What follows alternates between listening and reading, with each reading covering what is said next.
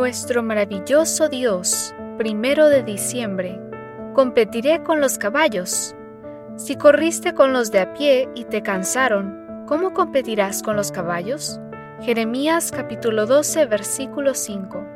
Cuando todo sale mal y la vida, lejos de brindarnos respuestas, solo nos deja con más preguntas, ¿qué hacemos?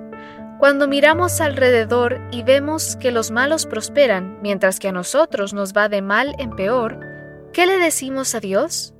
En una situación similar se encontraba el profeta Jeremías.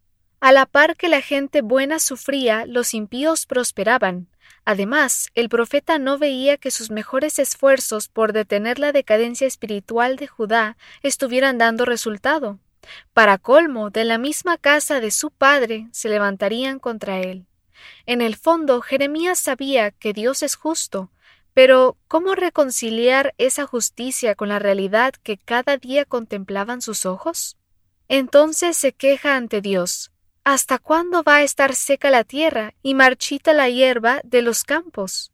Los animales y las aves se están muriendo por la maldad de los habitantes del país, que piensan que no ves lo que ellos hacen. Jeremías 12:4. ¿Suena familiar? ¿Hasta cuándo, Señor, voy a sufrir con esta enfermedad? ¿Hasta cuándo tendré que soportar el maltrato de mi cónyuge? ¿Hasta cuándo seguiré cediendo a esta tentación? Entendemos muy bien a Jeremías porque hemos estado ahí, sin respuestas, y en el fondo casi culpando a Dios porque parece no interesarse. ¿Qué le respondió el Señor? Si corriste con los de a pie y te cansaron, ¿cómo competirás con los caballos? ¿Qué manera más interesante de reprender al profeta?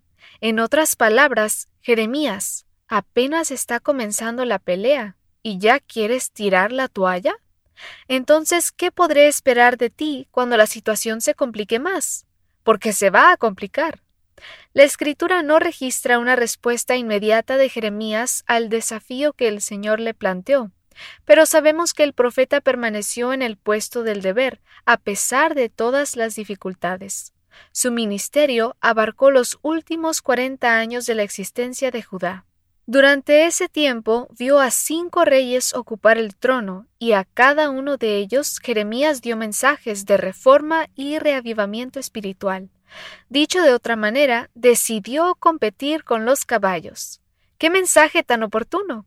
Si no podemos hacer frente a los desafíos que la vida nos presenta hoy, ¿cómo podremos superar las grandes dificultades del mañana? Y si no podemos con las pequeñas tentaciones, ¿cómo venceremos las grandes? Al igual que Jeremías, decidamos competir con los caballos, y mientras enfrentemos nuestras pruebas, recordemos que aquel que está con nosotros es más poderoso que quienes están contra nosotros. Padre Celestial, hoy decido competir con los caballos. Ayúdeme a creer que cuanto mayor sea la prueba que me toque enfrentar, mayor será también el poder que me dará para vencer, no solo hoy, sino todos los días hasta el fin del mundo. En el nombre de Jesús. Amén.